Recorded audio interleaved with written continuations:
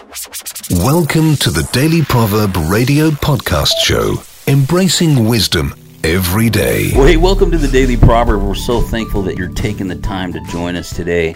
Today we are talking about Good Friday, and I hope that you've been able to tune in this entire week as we have talked about Holy Week, and we're coming to the end of Holy Week here, and this is going to be our last podcast of the week, so we won't be with you Saturday and Sunday, but we will be right back with you on Monday.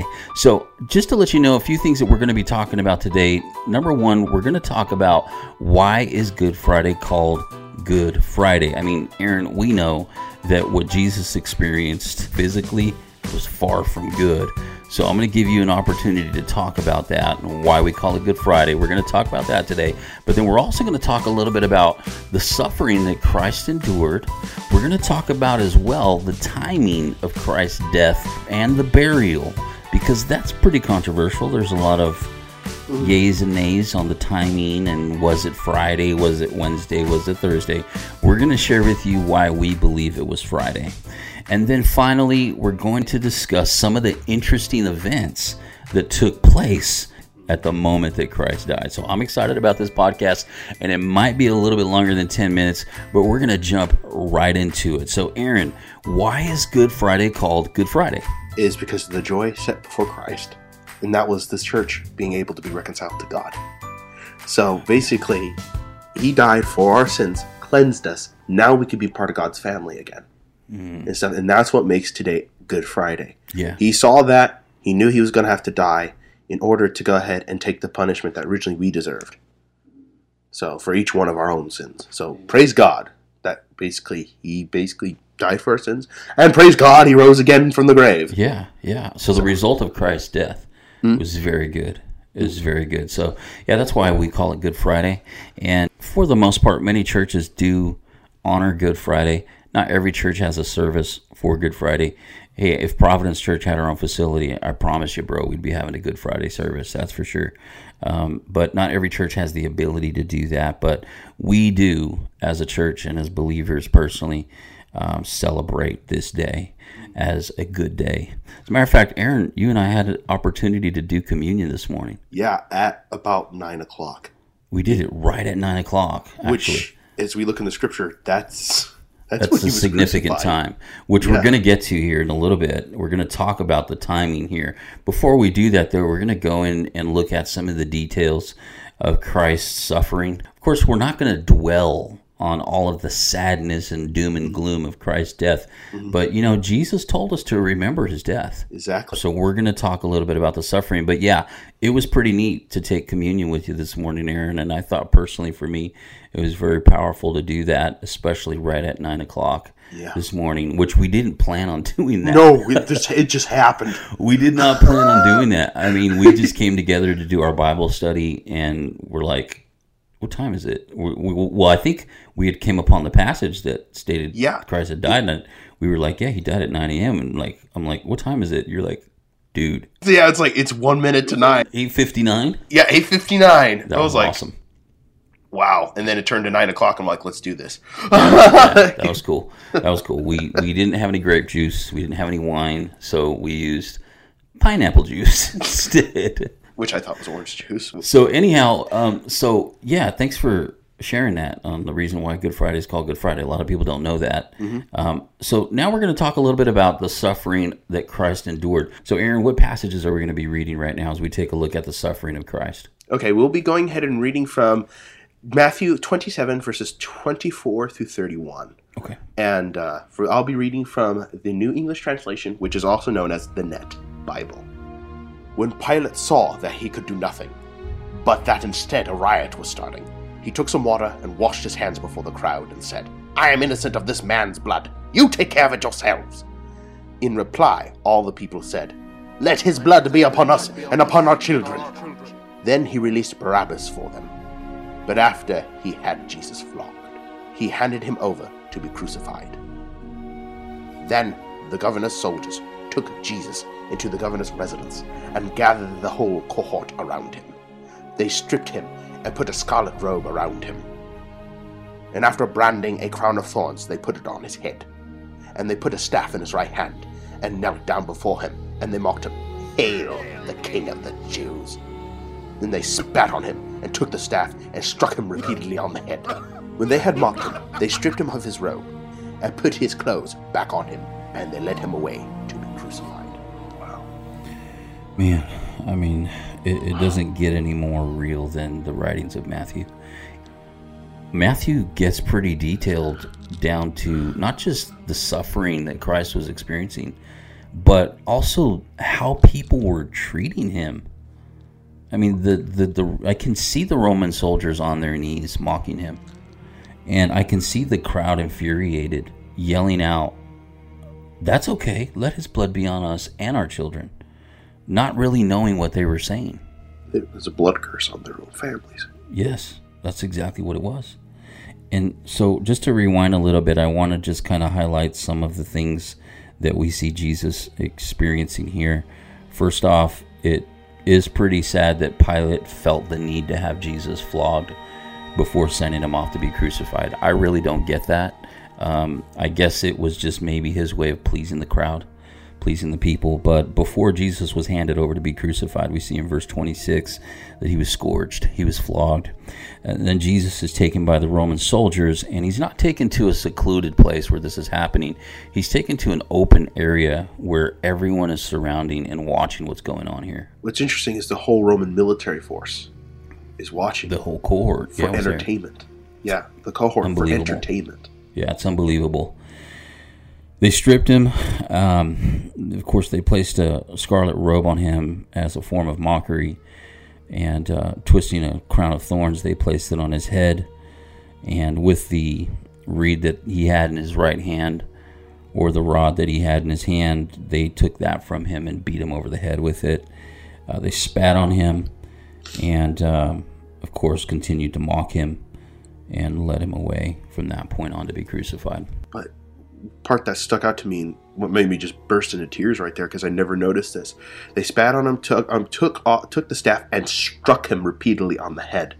They did it more than once. Yeah, repeatedly. It's like, oh yeah, and we don't know how many times they did that. I mean, we just don't know. But we do know that this was a very, very, very hard time for Jesus. This was very painful. It's about as bad as it gets. So we're going to now move on from the suffering of Christ. Now we're going to read, I know, Aaron, you have a few other passages here to read. What passages do you have to read for us now? Okay. It's basically 45 through 56. Still the same chapter. Now from noon until 3, darkness came over the land. And at about 3 o'clock, Jesus shouted in a loud voice, "Eli, Eli, lama sabachthani." That is, my God, why have you forsaken me?" When some bystanders heard it, they said, "This man is calling for Elijah." Immediately, one of them ran and got a sponge and filled it with sour wine and put it on a stick and gave it to him to drink. But the rest said, "Leave him alone. Let's see if Elijah will come and save him."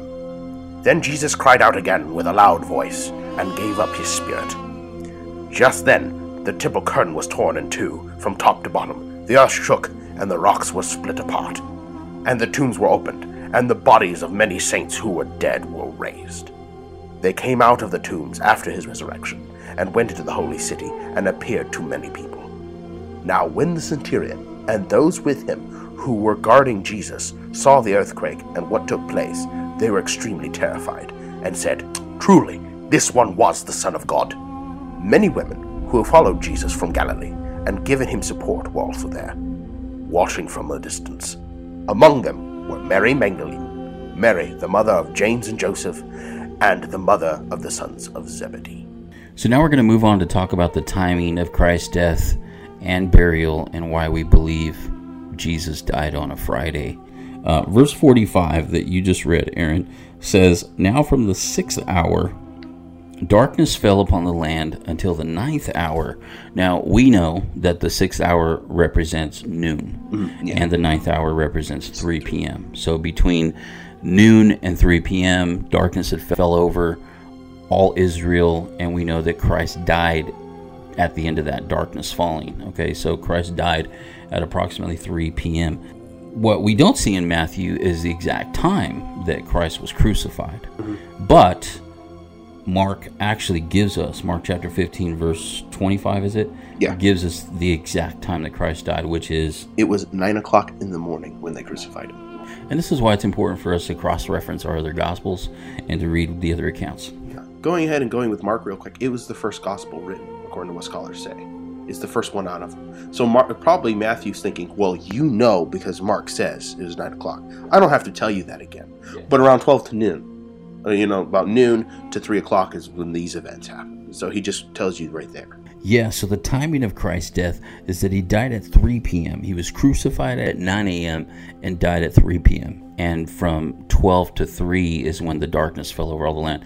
Now, just do the timing on that. That tells us that Christ hung on the cross for at least 6 hours. Mm-hmm. Just basically bled to death. It's excruciating. Yeah, I mean, it's just incredible. Yeah. It's incredible. So we're talking about the timing of Christ's death and burial. The timing is, as we just mentioned, the burial now took place between 3 p.m. and 7 p.m.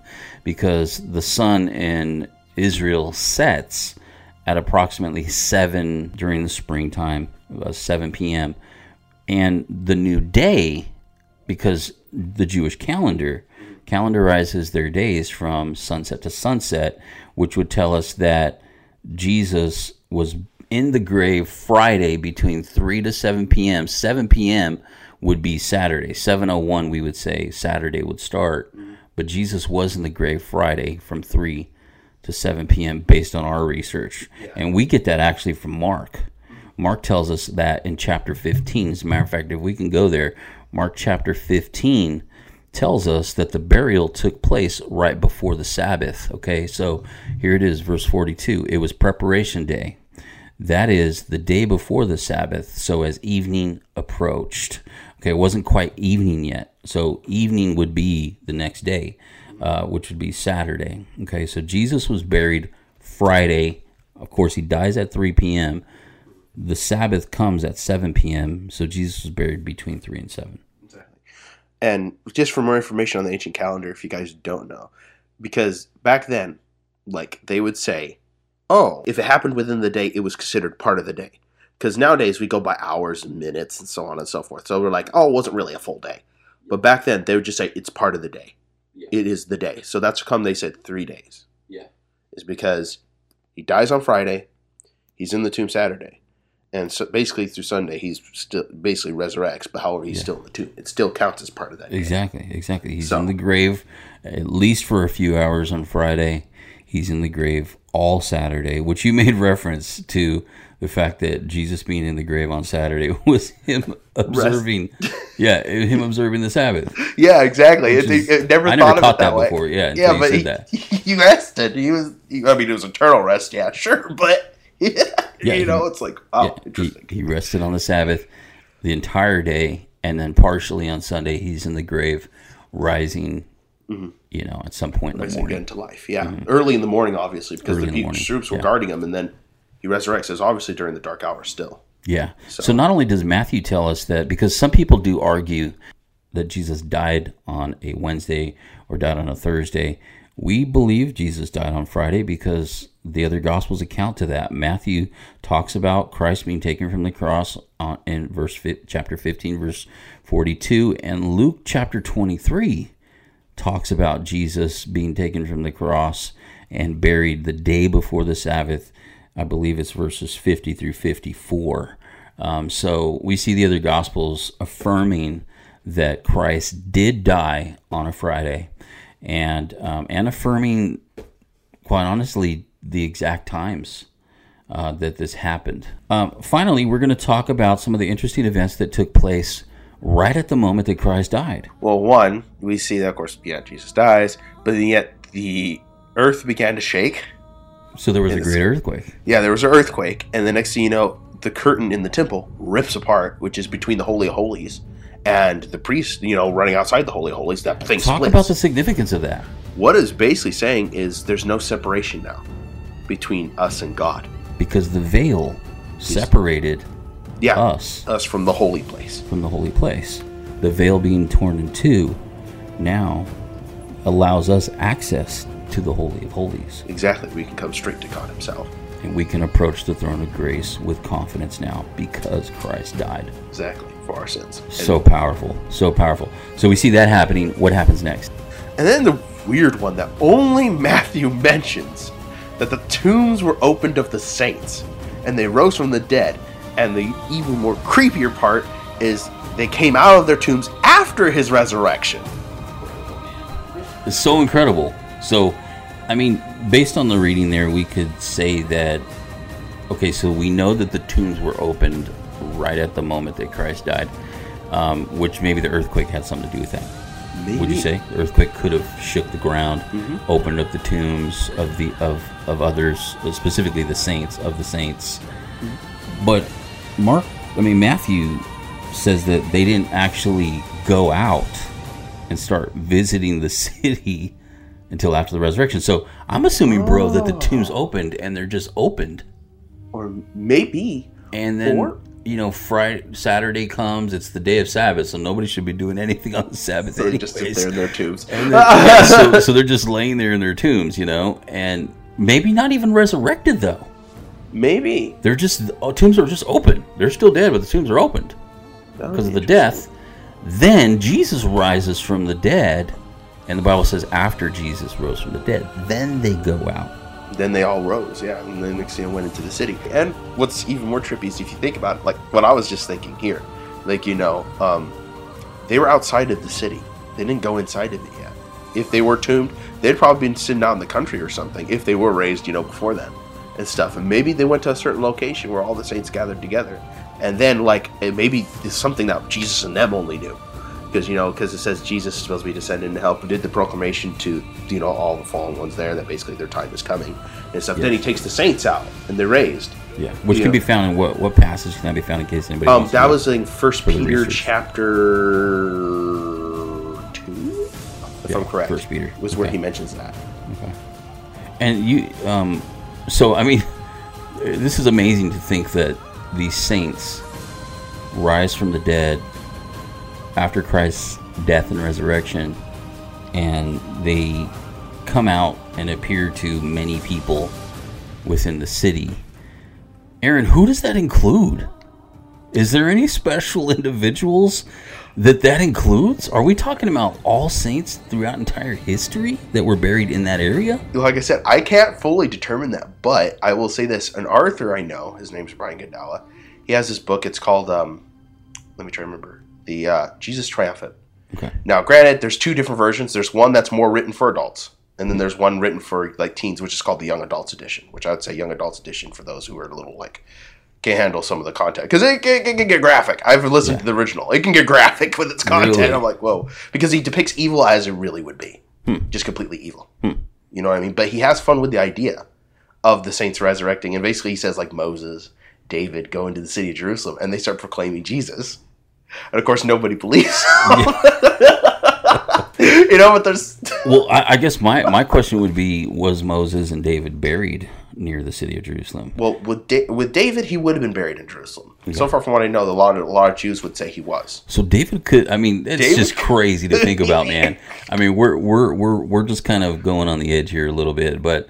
That is just kind of cool and crazy to think that David would have rose from the dead after Christ's resurrection and hung out in the city. I would imagine, though, who is it that he would really hang out with? All of his family's gone.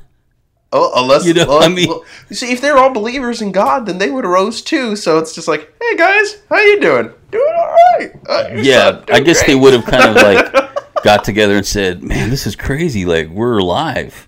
I would imagine they probably would have hung out with each other more than anybody, but we're talking thousands of years later. Maybe that's what they did. We're talking hundreds of years later, these guys coming out of the tombs. And, that's kind of like if I died and you died, and then you and I rise again hundreds of years later. Dude, it's like Back to the Future, man. We're going to be in where it's like a time machine. We're like, what is going on? I don't know anybody. You wouldn't know anyone. You're just like, hey, Bill. Hey, Joe. How are you? Doing okay. And the thing too is nobody would know who they are because there were no photos. There were no like they wouldn't be like, hey, that's David. No one knew what David really looked like at that point. Exactly. Yeah, he's just basically part of our history. And next thing you know, here comes David. Yeah. Jesus is rose from the dead. He's the one I wrote about in Psalm 22. Yeah. Yeah. What? I don't know you. Yeah, that's crazy. It's super crazy, man. So anyhow, guys, that is our edition of episode 5. And we're so thankful that you joined us today. And we want to encourage you, Monday, we've got a special edition. Monday, we're doing an episode on the Shroud. If you do not know what the Shroud is, stay tuned. We're going to talk about it on Monday. It's a very interesting topic, a little controversy surrounding it, but it's worth talking about because this piece of cloth could very well be a ancient fabric graph of Jesus, and we'll explain that on Monday. I mean, I want to know what he looks like, don't you, Aaron? It'd be pretty cool. It'd be pretty cool. Thank you guys so much for tuning into the Daily Proverb. We love you. Have a fantastic week. Aaron, final words on our Good Friday episode. Be glad, be happy, proclaim the King. Amen. Hey, get into church this Sunday. Find a church that you can attend this Sunday to hear the resurrection message, and we encourage you to worship the Almighty. And also, hey, if you are bedridden and you're stuck, hey, go ahead and, we're going to put out a sermon that was preached from us a while back. We're going to go ahead and put the link on our website where you can listen to that. That way you can join in the celebration if you're bedridden, if you're not able to make it to a church. That's true. That's true. There might be some people that can't make it. If you can make it to a church, get in there. Yes. Celebrate. Yes. Get into church Sunday and celebrate, guys. If not, we'll have that link available to you. And we'll also have a link of some Bible passages that you can read about the resurrection on Sunday. Hey, God bless you guys. Thanks for joining us on the Daily Proverb. We'll see you next week. Bye-bye. Bye. God bless.